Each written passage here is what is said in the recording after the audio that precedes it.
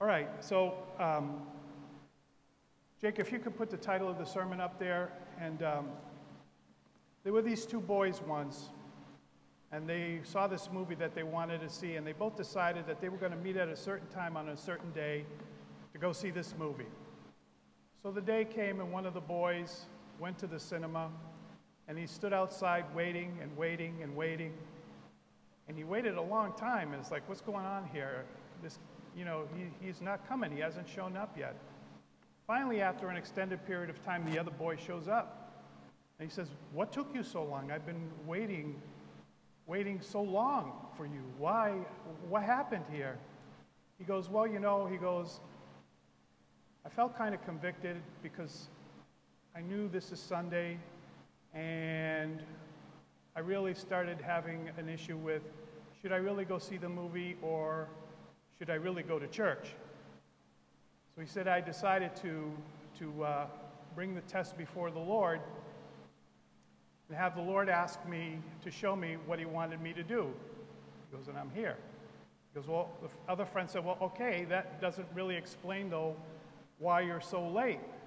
He said, well, because I asked the Lord to show me. I took a coin, and I said, I'm going to flip the coin, Lord, and if it comes up heads, that means you want me to go to church. If it comes up tails, that means you're okay with me going to the movies. He goes, that still doesn't explain why you're so late. The other boy said, well, it took me 35 flips of the coin to finally get to the place where I was okay with coming to the movies. Well, yeah, I know it's kind of lame, but it really illustrates kind of what we're going to be looking at here today in the scriptures. That, now hear me when I say this, we hear, but we don't listen. We hear, but we don't listen. So the title of my sermon today is, In Neglecting the Ultimate, We Become Enslaved in the Immediate. And we're going to be looking at the first 8 or 9 verses in Haggai chapter 1 today. But let me take a moment to explain what I mean by that title. What does it mean? Well, by the ultimate, I mean that God has a purpose for each and every one of us, and that purpose is the very reason why he has called us to salvation. And that is to be the ultimate purpose for our existence and our acceptance by him and his adoption by him. And it's all summed up by the statement in Matthew chapter 6, verse 33, where we read, but seek first the kingdom of God and his righteousness, and all of these things shall be added to you. That word seek there is a command to start striving for and to pursue with diligence. And it is to be our first priority. So our first priority, and the very reason why God has called us out of darkness, has made all of these plans before us, some of which I spoke about over the last 2 weeks, before the foundation of the world, so that we would make the seeking of his kingdom and the work of his kingdom the number one, the top priority in our lives. That's what I mean by the statement there, the ultimate. But let's look now at what I mean by the immediate. That means nearest, next to, occurring at once, or those things or obligations that demand our attention and action, that cannot be neglected, that demand to be, they clamor to be the top priority of our lives, and for the most part, for the rest of the world, they are. They seek our attention. For example, we have to eat, we have to work, we have to do all of those things. We have to pay attention to our health. We have to pay our taxes, all of those things. Many people have car payments and mortgage payments and health insurance payments and all of the busyness of life. Those are the things that clamor to be the top priority in our lives, and that's what is meant by the statement, the immediate. So it all boils down to a choice with far-reaching consequences associated with each choice. Making the wrong choice actually locks you into a downward spiral. That's what we're going to be seeing here today in the book of Haggai in the first few verses. When we make the wrong choice, when we choose the immediate and make that the top priority, over what God has called us to do, and that is the ultimate. It locks us into a downward spiral, forever chasing the immediate and never seeming to be able to catch up, ever decreasing time to follow the ultimate purpose of your life. This is what happens when you start chasing the immediate. If you've noticed, when that becomes a top priority in your life, you never really get there. You're always chasing it.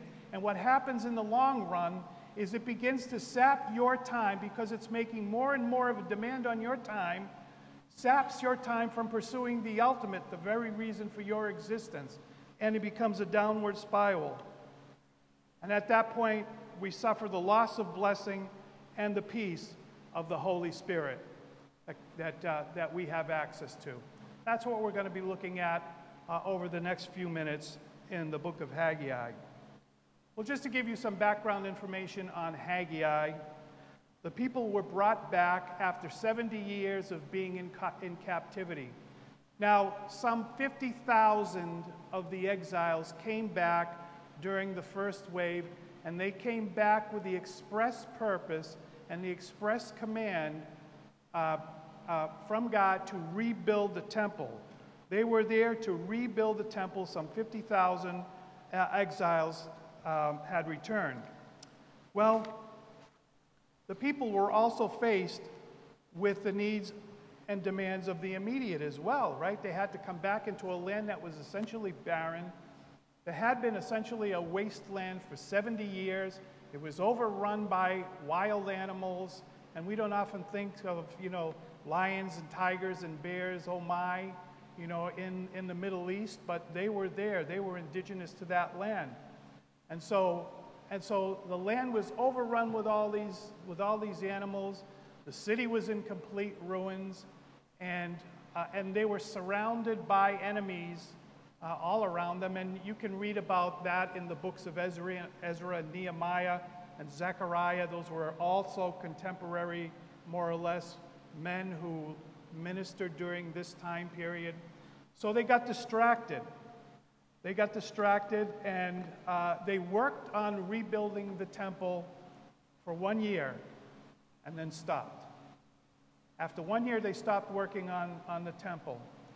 So God sends Haggai the prophet to them with a message. Now, this message from God through Haggai to the people who had been brought back with the express purpose of building the temple took place 17 years after they stopped working on the temple. So from the time that they came back and started working on the temple, they worked on it for 1 year, 17 years passed where the temple work had been completely neglected, and God sends Haggai the prophet to them. Okay, so here's where we pick it up. I'm going to read the first two verses, and when we read these verses, we will get a good sense of what the people's attitude had, what the attitude was of the people that had caused them to neglect the ultimate and instead embrace the immediate and be overcome with it.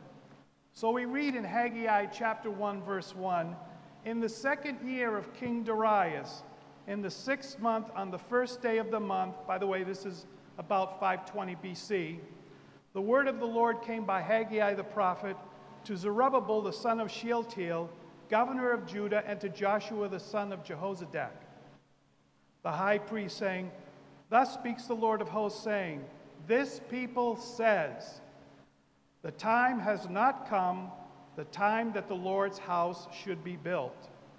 So this is what the attitude of the people had become, that the time has not come, it's not the right time to be building the house of the Lord. It was not so much a spoken word as an inner attitude that had taken hold within the hearts of the people, that was floating around in them, that they came to think that it wasn't time for them after a year and after the hardships they faced during that time, that obviously that was a message from God telling them that the time had not come, that it was time for them to stop working on the house of the Lord and to focus on their own needs, their own immediate needs.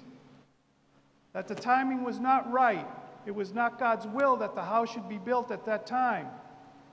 They were waiting for a sign.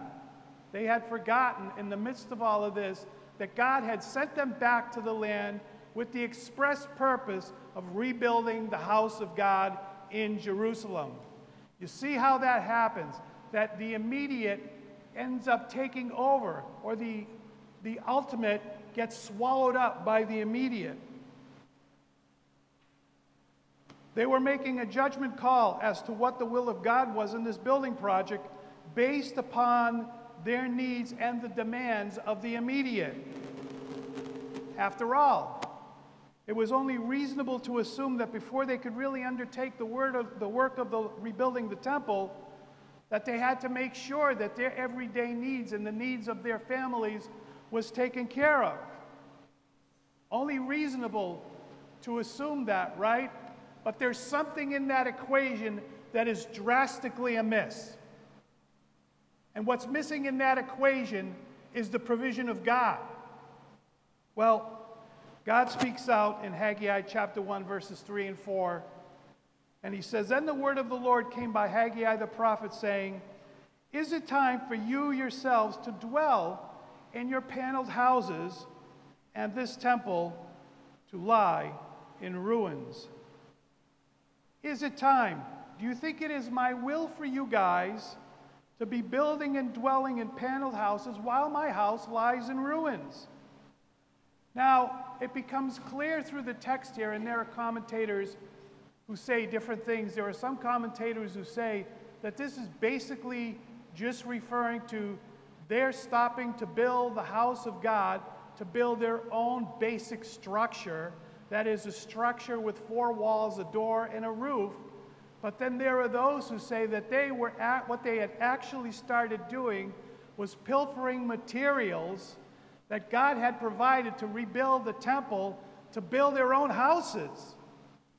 And so this is one of the places where my position has changed over the years, and indeed it seems to me that this is what happened.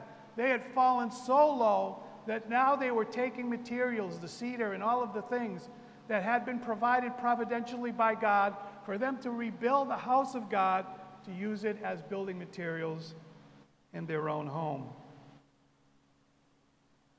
Do you think it is my will for you to live in houses with roofs on them and paneled, and a giveaway is plaster? Those are, in those days, plastering internal walls was a high-ticket item.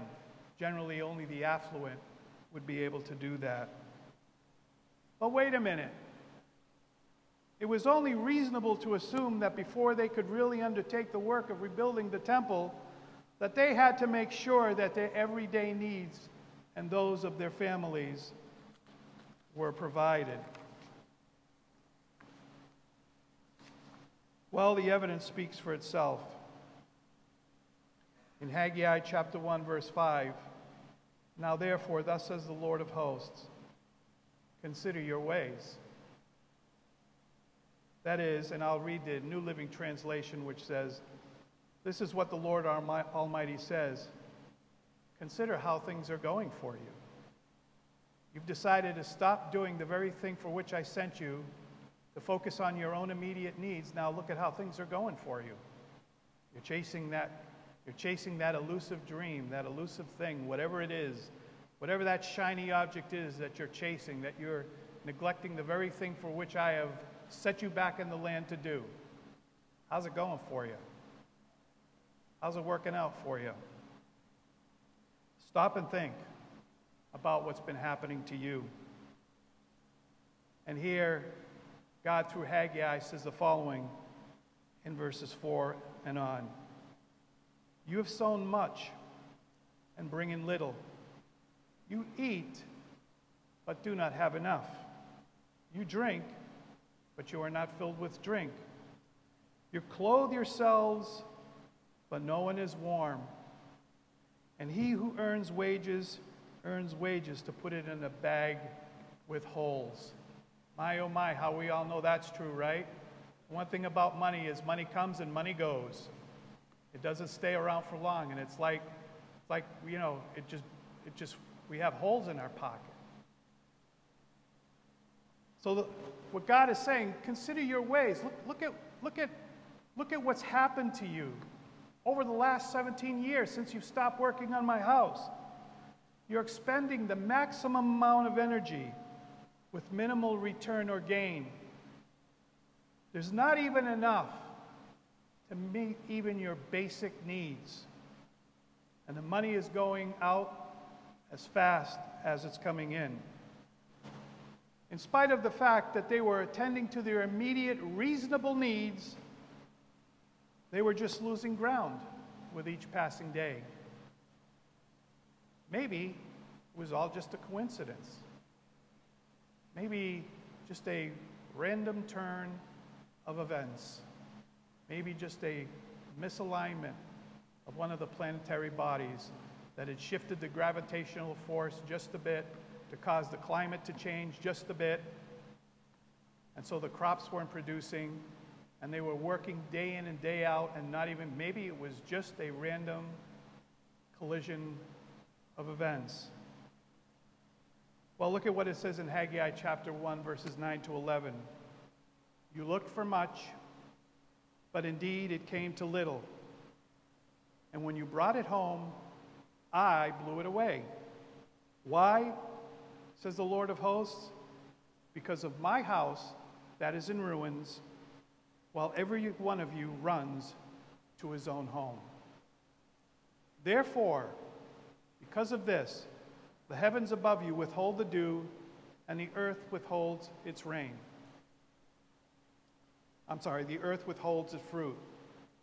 For I called for a drought on the land and the mountains, on the grain and the new wine and the oil, on whatever the ground brings forth, on men and livestock and all the labor of your hands.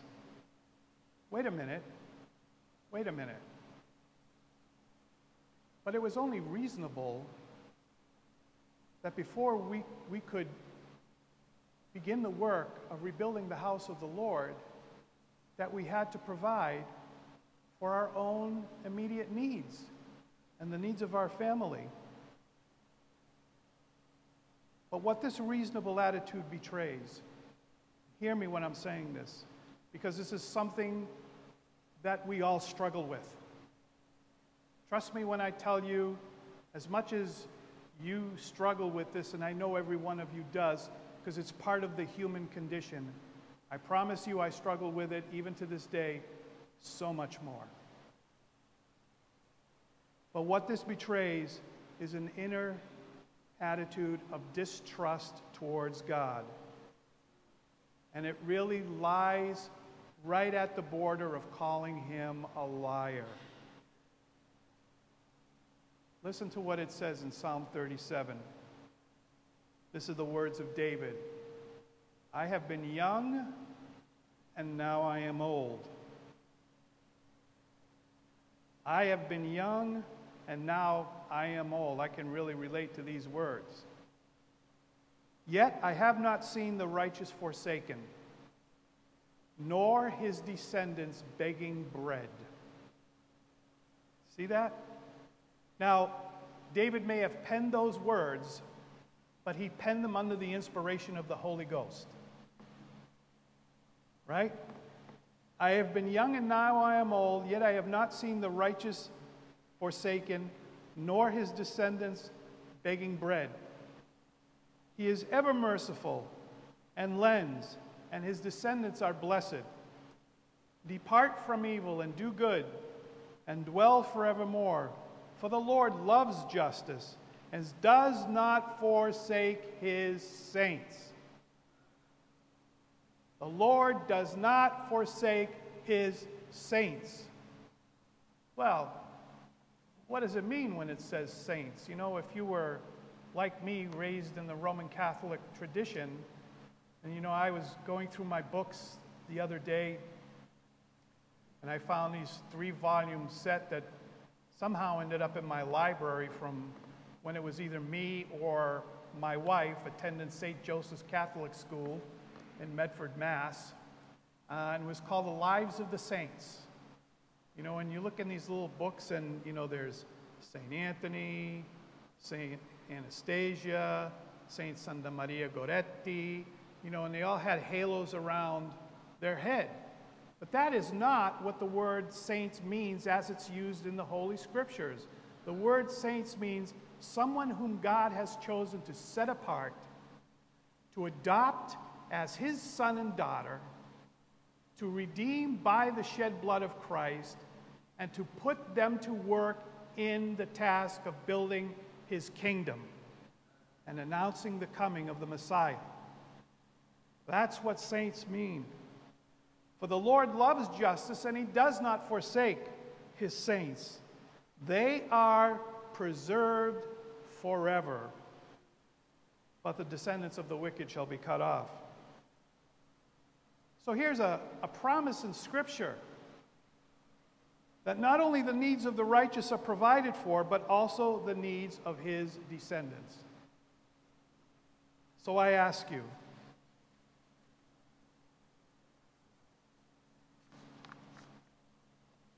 what was the problem here? God made this promise to them. And what is the problem with us? Well, you can't say, well, that was applicable to them. They were God's special people, brought out of slavery, out of the land of Egypt, and then fell to idolatry and all of those things. But God had promised them, on the basis of the Abrahamic covenant, that he would never forsake them and that they would always be his chosen special people. And that remains true even to this day. Point of fact. But it doesn't apply to us because, we are predominantly Gentiles. A Gentile is someone who's not Jewish. We are predominantly Gentiles that are not we don't have any part in the physical elements of the Abrahamic covenant. So it doesn't apply to us. Well, listen to the words of our Lord and Savior Jesus Christ in Matthew chapter 6, verse 25. And let me ask you this question as I read this verse. How hard is this to do? Therefore I say to you, do not worry about your life. Anyone here not ever worried about their life? Okay. I'll admit maybe there are some. I promise you, as you get older, you will experience it. Do not worry about your life, but notice it's calibrated here. We're given specifics of what not to worry about in our lives. What you will eat or what you will drink, nor about your body, what you will put on. Is not life more than food and the body more than clothing? How hard is that to do? How hard is that to do? To not worry or be anxious or be concerned ever about those things. How hard is that to do? If anyone here in this room has mastered it, please come and see me. I want to know what the secret of your success is. I really do. I really do. I'm getting better at it, but it seems like the Lord has to drag me across hot burning coals and, nails, boards with nails, for me to start to really understand this and to see its application in my life. I don't know about you, but I still struggle with this. Notice the exact correlation between this verse and the verse in Haggai chapter 5, verse 6, which says, you have sown much and bring in little. You eat but do not have enough. You drink, but you're not filled with drink. You clothe yourselves, but no one is warm. Yet we have the reassuring proof before us every moment and each and every day. Reading on in the Gospel of Matthew chapter 6, verses 26 to 30. Look at the birds of the air, for they neither sow nor reap nor gather into barns, yet your heavenly Father feeds them. Are you not of more value than they? Think about it. How many times have you driven? I don't know about you, but when, one of the most, not so bad now that I'm living in Springfield, when I lived up in the boondocks, it was worrisome. You needed to really pay attention to what was going to jump out of the road in front of you while you're driving down the road, right? Now it's more or less squirrels, and the occasional cat. You're driving down the road and a squirrel will dart out in front of you. I don't know about you, but I do my very best to not hit them. I'll swerve, I'll slam on the brakes, but every once in a while, I just don't react fast enough, and so there is what was a squirrel is now a squirrel pancake with strawberry jelly all over it on the road. I know, it's not, something savory. My mind, I don't know about you, but in a twisted way, my mind drops back to the Beverly Hillbillies. If you can remember that far back, right? She would stop with the shovel and pick it up and say, "Hey, it's good eatings," right? Anyway, I know, it's gross, right? But think about this. That squirrel did not end up dead on the road apart from God's will, from God's providence, from God's sovereign control. I know this is a hard pill to swallow, but it is the testimony of Scripture from Genesis to Revelation. Some of my students have an issue with this when I talk about these things within the context of Grace Academy. And I love them, and they're just going to have to struggle through it, just like I did, just like Doug did. We had to struggle through that God is sovereign. And what Jesus is saying here, the sparrows neither sow nor reap or gather into barns, yet your heavenly Father feeds them. Are you not of more value than they? Which of you, by worrying, can add 1 cubit to their stature? Well, 1 cubit is approximately 17 inches, right? But it might as well be 1/4 of an inch because, worrying doesn't make you healthy, right? Worrying destroys your health. Anxiety destroys your health. That's what Jesus is saying here. Consider the lilies of the field, how they grow. They neither toil nor spin. And yet I say to you that even Solomon, in all his glory, was not arrayed like one of these. Now, to this day, even to this day, the wealthiest man who ever walked the face of the earth was King Solomon, even to this day. Right? So he blows away Bill Gates and Jeff Bezos and Elon Musk. But Christ says the lilies of the field were dressed more exquisitely and more intricately than even King Solomon. And then it goes on and said, now if God so clothes the grass of the field, so far we've looked at birds. You notice how, we're going down in the genus and species category. That's a logic term, genus and species. Now we're down to plants. We've done the animals. Now we're into the plant kingdom. Now if God so clothes the grass of the field, which today is, and tomorrow is thrown into the oven, will he not much more clothe you, O you of little faith? These are hard words. They're as hard for me as they are for anybody, right?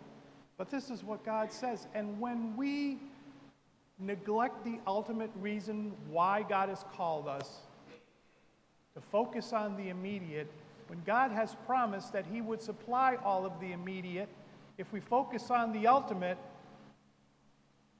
then, brothers and sisters, what that betrays is an inner attitude of distrust to God. This is a hard one. I've not worked my way all the way through this. It's a lifelong work, but it is nevertheless true, and each one of us need to have the courage to look within ourselves and say, yeah, that's true. That's who I am. I struggle with this. And brothers and sisters, that's where deliverance begins. When you have the courage to look within and say, yeah, I'm that guy. Or yeah, I'm that gal. Well, does any of this apply to us? Promises that if we just keep doing what God has designed us to do, that God will take care of the rest. But what exactly is it? Excuse me. As we come down here to the end. What has God designed us as his people to be doing? Well, let me ask you a question. Yeah, I'm going to put you on the spot here a little bit because I don't get to do it very often, so I'm going to do it today. How many of you are absolutely convinced that you truly are a child of God? Would you raise your hand? If you're not truly convinced that you're a child of God, I have a few words for you in just a few minutes. Right now, I'm speaking to those of you who've raised your hands. What do you believe is the reason that God has called you into his family? Is it just so we have bragging rights? Hey, I'm a child of God. Or is there a specific reason? Well, listen to what it says in 1 Peter chapter 2, verses 9 and following. But you, all those of you who raised your hands, you are a chosen generation. No one wants to dispute that. Hey, I'm chosen. I'm elect from before the foundation of the world, predestined to adoption according to the good pleasure of his will. We all like that part, right? But listen to what it says. A chosen generation, a royal priesthood. What's the job of a priest? Can anybody tell me what the job of a priest is? Richard.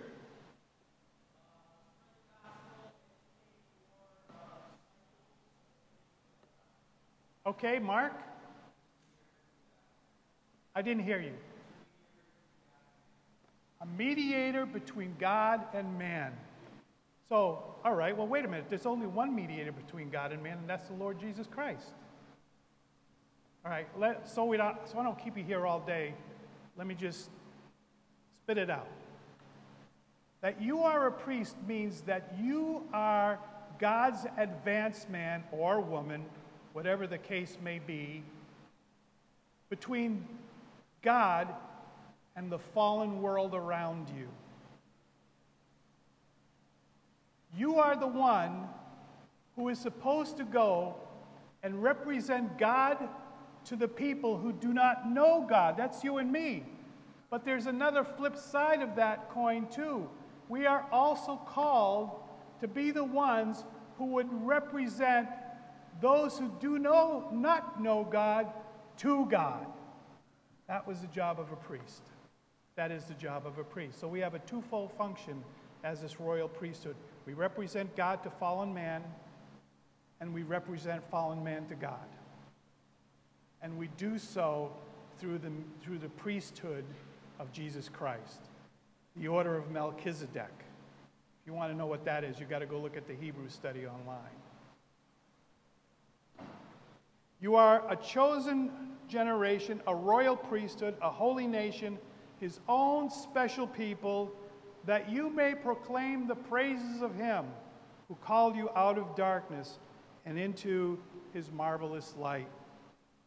Listen to the way the New Living Translation says the exact same verses. But you are not like that, for you are a chosen people. You are a kingdom of priests, God's holy nation, his very own possession. This is so you can show others the goodness of God. See, this is where we represent God to fallen man. For he called you out of darkness and into his marvelous light. That's what we are. Those of you who've raised your hand, that is your reason for existence. That is the prime, I'm showing you my Star Trek-ness here. That is the prime directive for you. But what happens is we get so worried about the immediate, food, clothing, shelter, the shiny things. All of life's pursuits are for the end result of attainment for the immediate. But that's for those who are outside of Christ, not for us, but we still get distracted by those things. Education, vocation, habitation. It seems reasonable after all. but from only a mindset of distrust and disbelief of God and his promises. That's the only way it's reasonable. We, by God's design and curse, what ends up happening is through that discipline, we become enslaved to their pursuit and cannot ever get to what we want.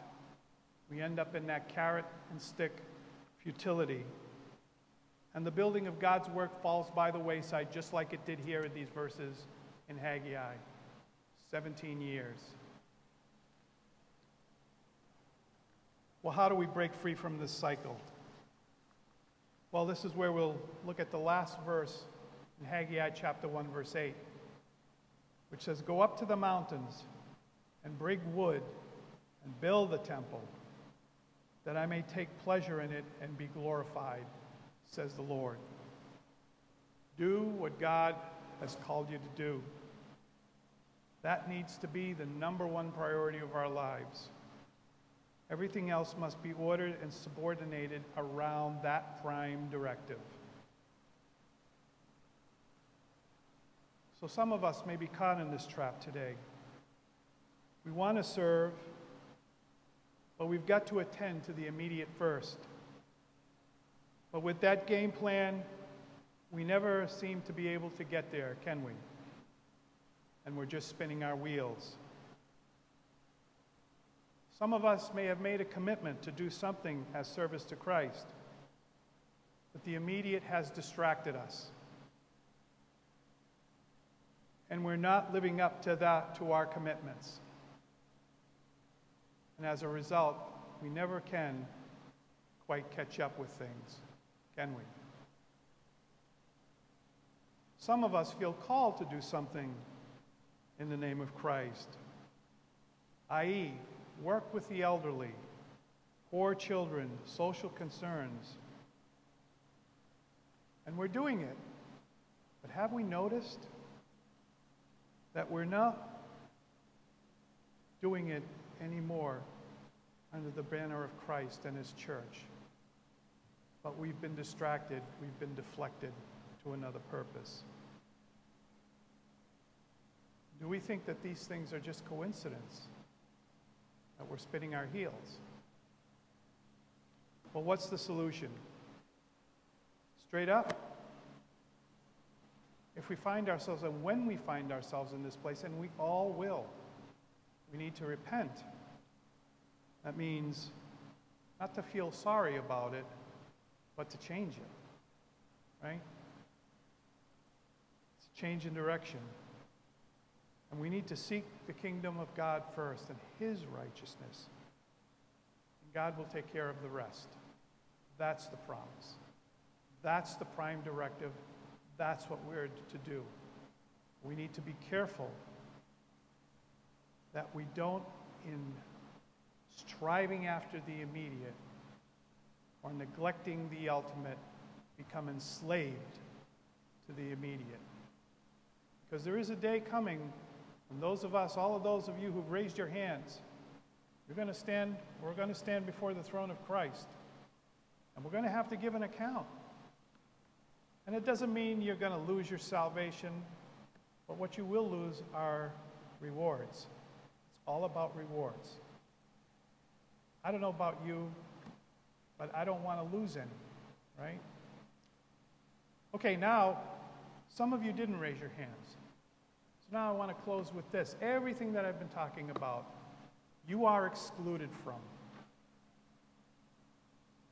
Sometimes I say hard things. I don't like saying hard things. I'm not by nature a person who likes to say hard things. I am a person by nature who does everything I can to avoid conflict. But the reality is, right now, you are excluded from all of these promises. And what awaits you is something far worse. But you have the opportunity.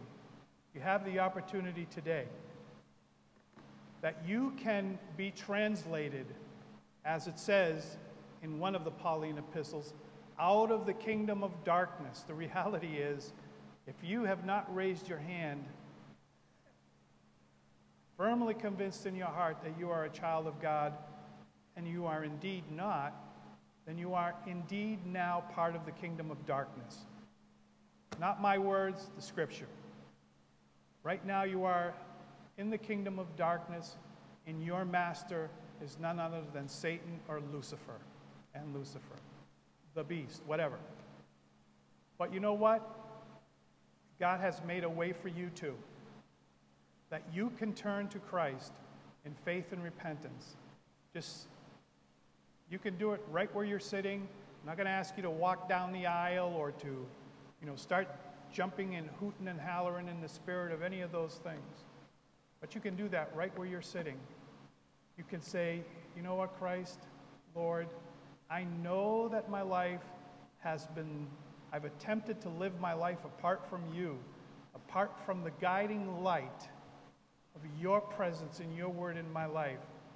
And it's gotten me nowhere, or it's gotten me to the point of ruin, or it's gotten me to the threshold of stepping off into an eternity without you, destined for a place of outer darkness, as the Scriptures say. You can do that. Please, Lord, come and be my Savior. I receive you. I want to know about you. I want to know what that salvation that this old guy up there is spewing about looks like, and what it feels like to have that inner peace in the midst of the storm. You can do that today, right where you are, and I encourage you to do that. Or you can reach out to someone that you know that is part of the kingdom of light. You see, because once you make that choice, once you cry out that way, you are instantly translated from the kingdom of darkness into the kingdom of light. And you come out from under the slavery of Satan and the devil and the works of darkness, and you become a slave of righteousness. You become a child of God. Speak to someone. Don't let this day pass. Talk to someone that you know, that you trust, that is already part of the kingdom of light. Speak with Pastor Roman. Speak with any of the deacons of the church. Come and speak with me. But don't let this opportunity pass you by, because life changes and turns on a dime.